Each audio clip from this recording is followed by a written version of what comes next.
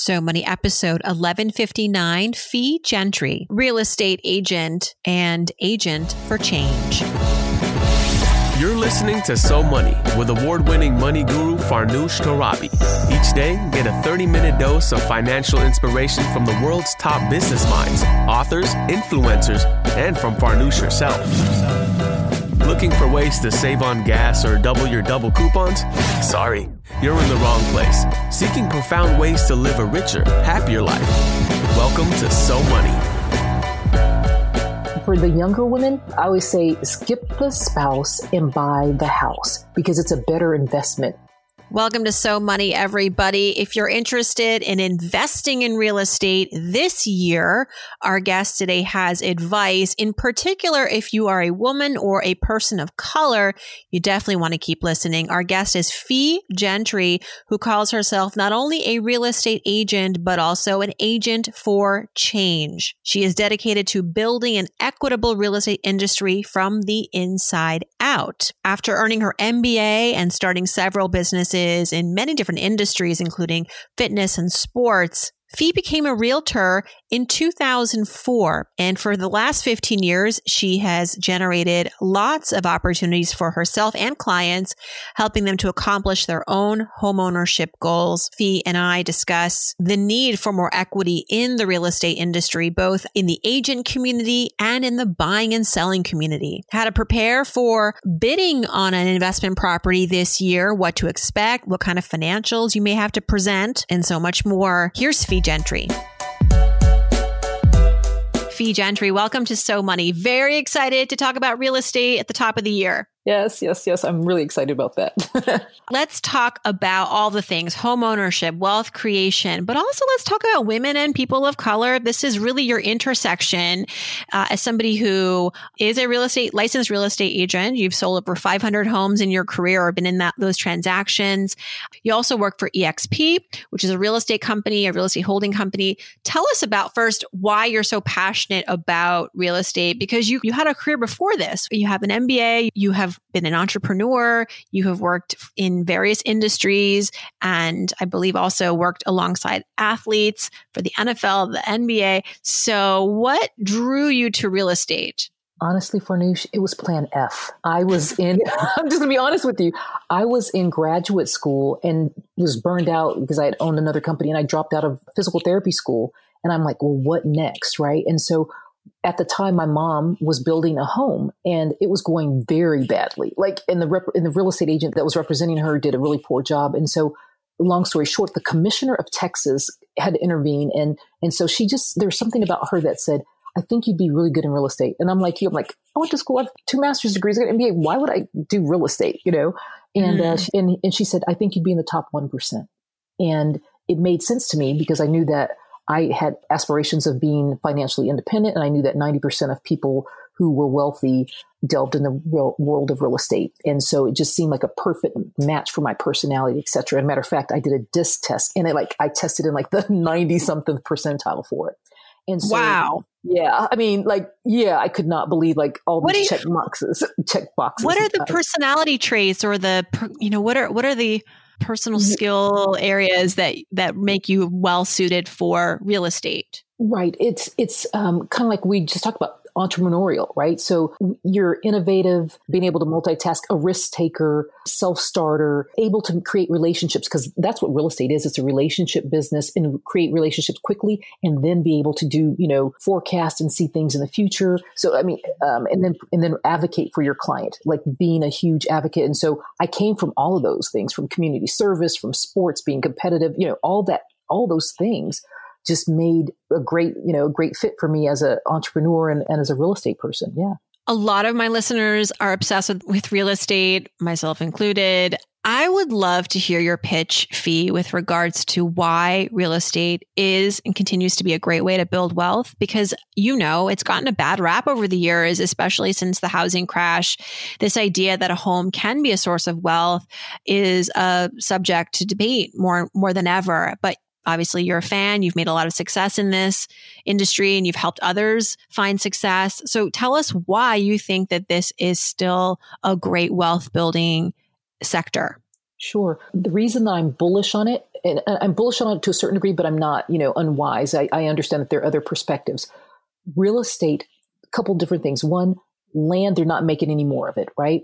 And so real estate, historically, if you look at anything, it's kind of like any other sector, real estate has historically gone up. Yes, there are bubbles, just like the stock market or any other industries, it's gone up and down. But long term, real estate has never gone down. We don't see $40,000 homes anymore, right? We don't see $100,000 homes because the value of real estate continues to grow. The other part is it's a physical, tangible asset.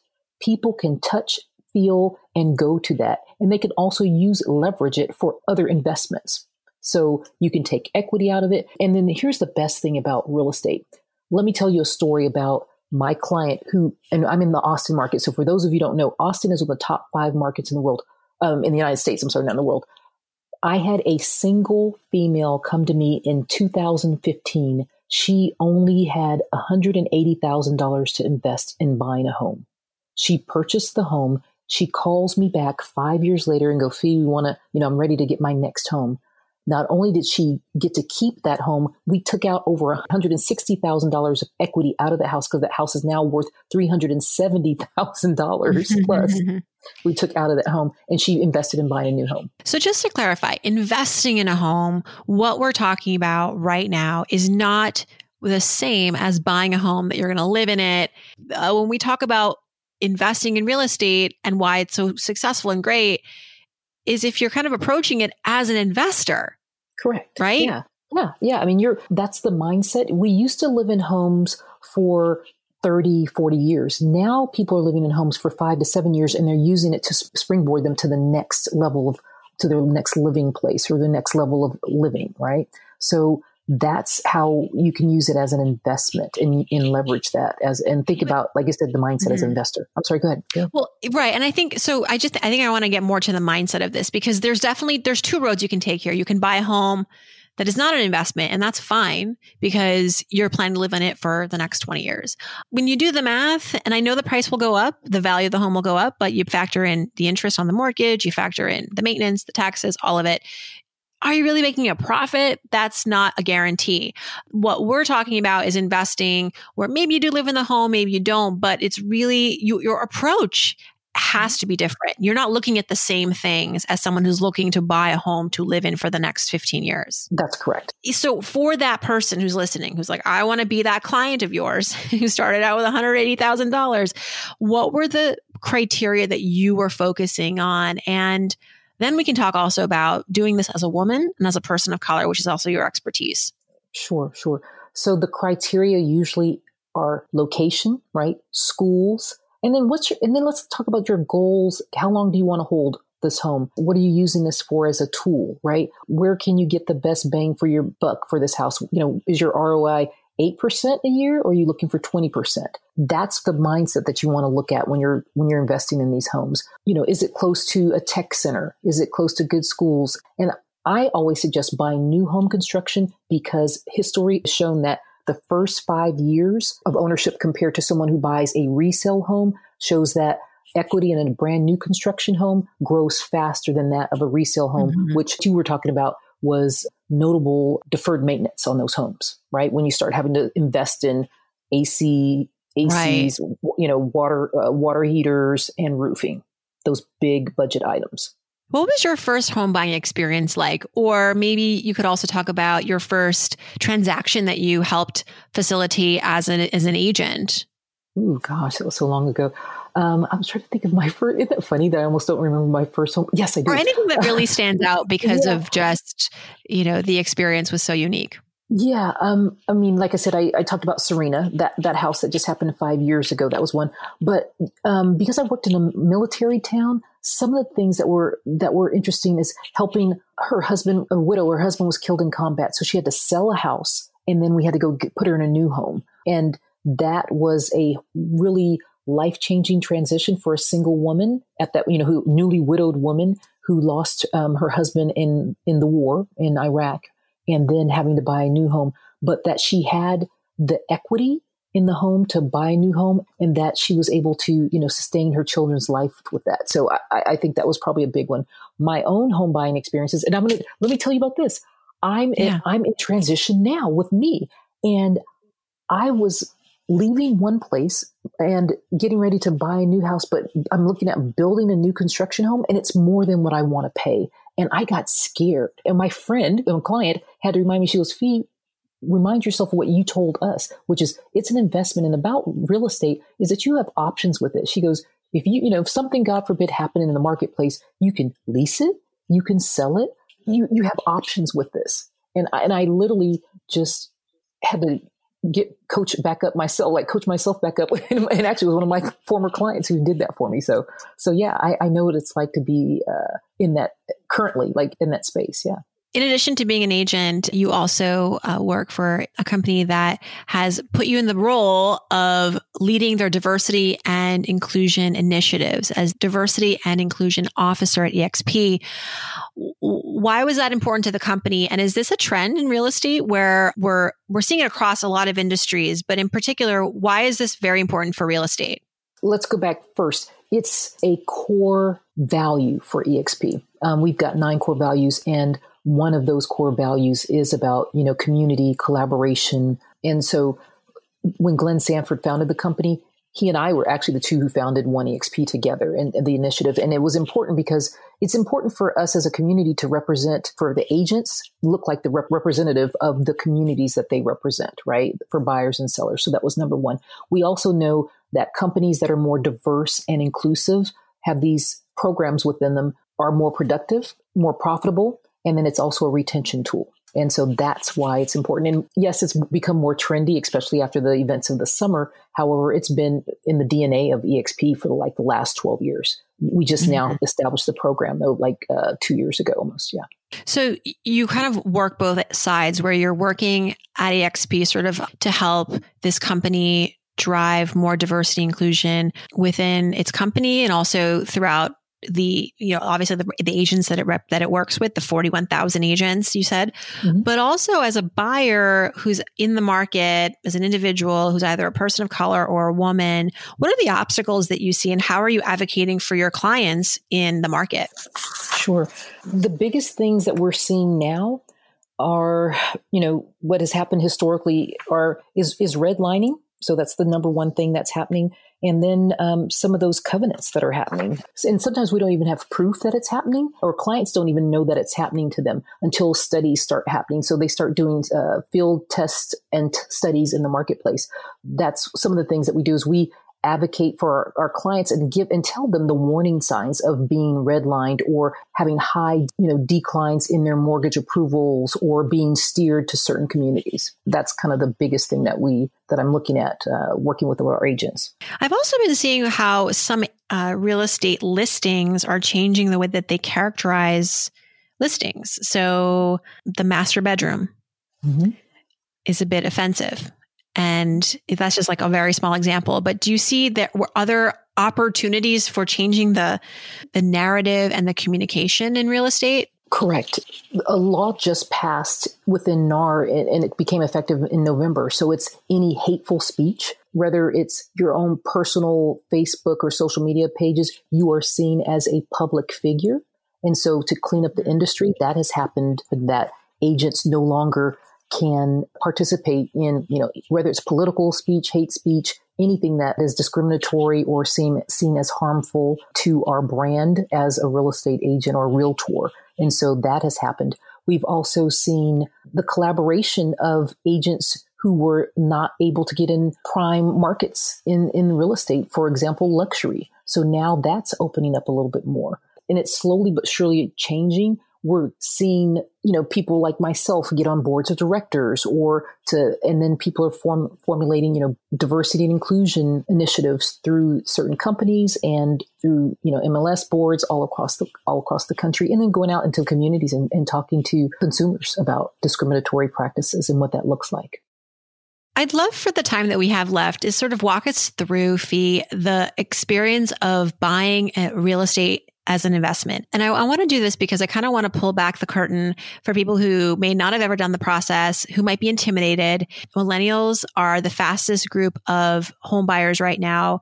and women are buying at a faster clip than men within that cohort. And so walk us through the experience. I want to know how to best negotiate right now as a buyer. It seems like it's a real seller's market, but maybe there are opportunities for buyers.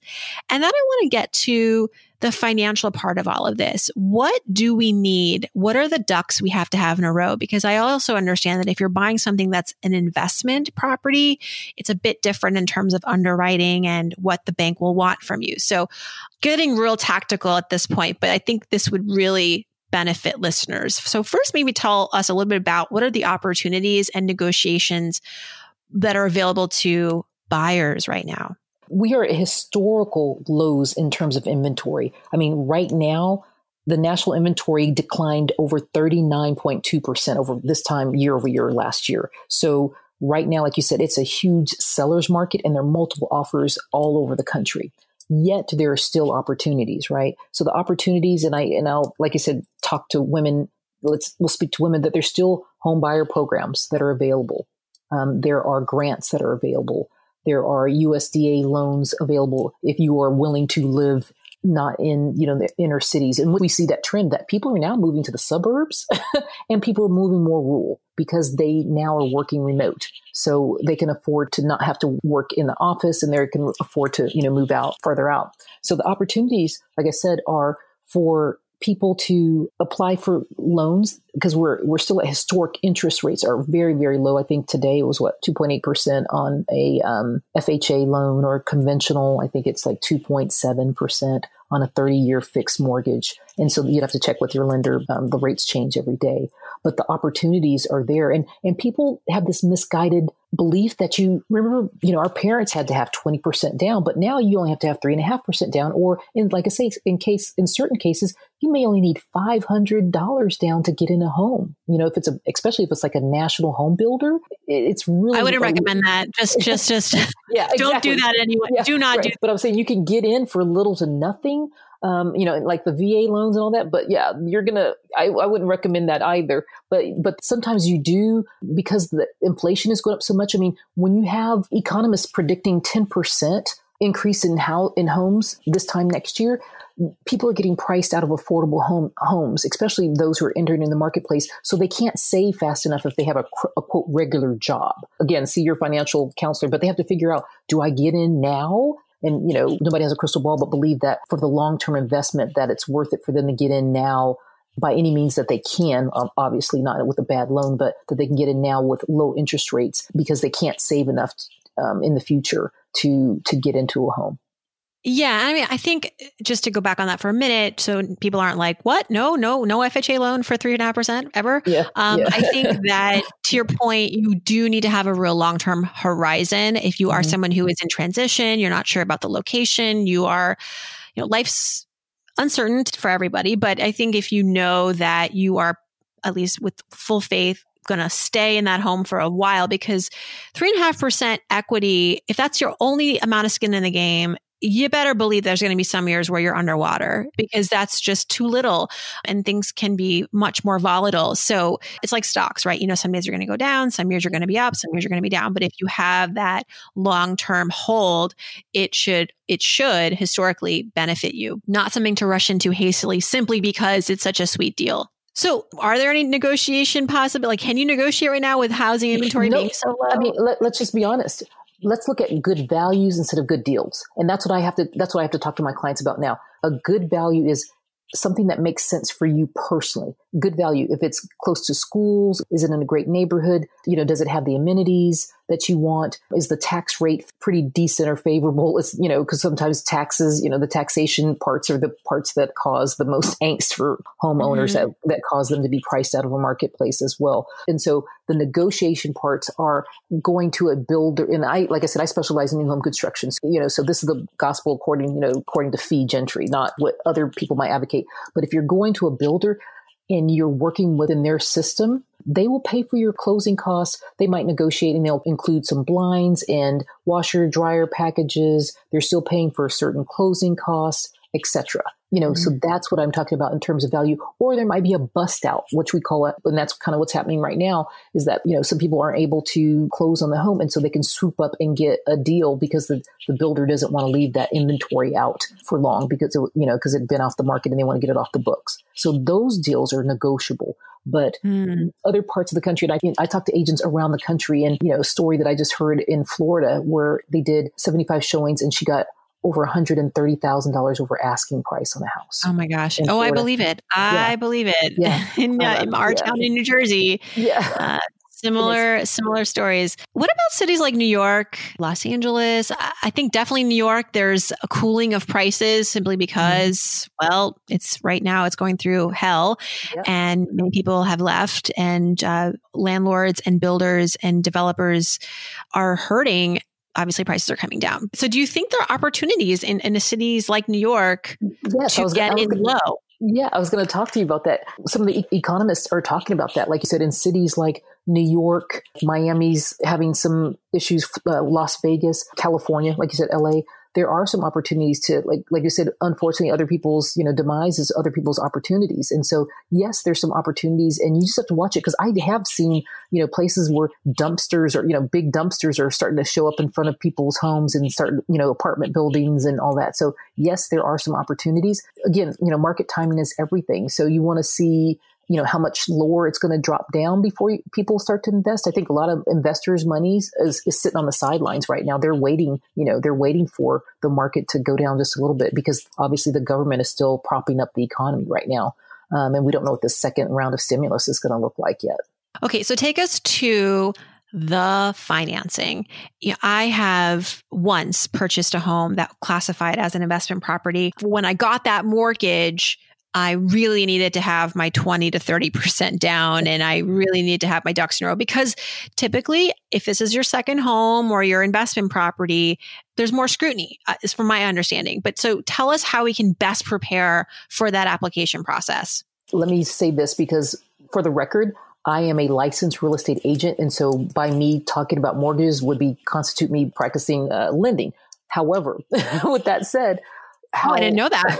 Yeah. It's like me practicing law, right? I mean, like there's certain things I can't cross those boundaries, but yeah, with real estate agents, we have to stay in our lane. So my lane is in real estate, but when we're preparing clients for, getting ready for mortgages, it's definitely making sure their debt to income ratios are very low. Typically lenders like to see, below 36%. They want to see the reserves in your accounts. They want to see, stable history. So 2 years on your current job, or if you are self-employed, they want to see, 6 months to a year of money in reserves. They look at your spending habits. I mean, it's amazing. And people don't realize, there's different types of FICO scores. There's FICO 2, FICO 8, FICO 5, and I think like FICO 10T. That's that new one that's coming out. Yes. And so there's different types of FICO scores that lenders are looking at. Prepare yourself for all of those. And it's really a mental battle more than anything because it's so intrusive and people aren't used to that. Like I've been through the process a lot. And this last spring was the hardest one because of just the world that we live in. And I think the pandemic and the recession is adding even more, I guess rightfully so. The banks are far more concerned about who they're going to go into business with. Yeah. I mean, think about we're at 2 points. I mean, there's not a lot of skin, right? You have 2.7% interest rates, 2.8% interest rates. So these institutional investors, they're not making, well, they're still making a lot of money, but they're not making as much money. Yeah, they're per se on these loans that they used to when, we had 6%, I bought my first property. I think it was like 7.9% interest. I think I remember someone saying in the 80s, they had double digit interest on their mortgage. Yeah. My parents bought like at 13% and they had to have 20% down, Yeah. I mean, but houses didn't cost, $500,000 like they do now. Parting advice for our women listeners who want to get in on the real estate market as an investor, what's the number one thing you want them to know about the process or a myth you want to bust just so that we can encourage more women to get in on this if they want to and they can? And P.S., like I mentioned earlier, we are a force to be reckoned with in this when it comes to real estate. We are the second biggest demographic after millennials. Women are 19% of the homes that were purchased in 2019 and 2020. That's a huge demographic. And the median age of first-time female homebuyers is 33. And then the second group, that's even better than that, that's even doing better than that, are women 59. Who are buying their second and third and investment. Women are buying like their investment properties and or like their vacation homes who are starting at age 59. So that's even better. My takeaway for women who are listening here for investment is to begin with the end in mind. What is it that you want to accomplish? And how does it fit into your life goals, your plans, your strategies? And then this is what I always do. And I kind of talk to you about this, Farnoosh, is for the younger women, I always say, skip the spouse and buy the house because it's a better investment initially, right? Instead of, spending $30,000 on a wedding or chicken dinner. Don't wait for the wedding. Yeah. Don't wait for the wedding. Yeah. That's it. Don't wait for the wedding. Invest in yourself. And if you're scared, kind of like what we talked about earlier, you have exit strategies. You can always sell it. You can Airbnb it in certain places. Yes, you know what I mean? So there's Airbnb has really done a number on the industry, like a good number, I think. Yeah. I mean, can you imagine how Airbnb owns no properties, but they're like, they're more wealthier than Hilton and Marriott? That's my takeaway for women and people of color. Definitely. Yeah. Well, Fee, we so appreciate your work in this field and for giving us some behind the scenes of the process as we start the new year. I know a lot of people are looking to up-level their finances, and real estate can be a way to build wealth if you do it right, if you do it methodically. And so we really appreciate you for all your advice and your insights. Thanks so much. Thanks so much to Fee for joining us. If you'd like to learn more about Fee, who again specializes in the Austin market, head to FeeGentry, that's FeeGentry.com. Stay tuned for Ask Farnoosh Friday and get your questions in for me. You can email me, farnoosh@SoMoneyPodcast.com. You can hit me up on Instagram, send me a private direct message there, or you can click on Ask Farnoosh on the website at SoMoneyPodcast.com. Thanks for tuning in, everybody, and I hope your day is so money.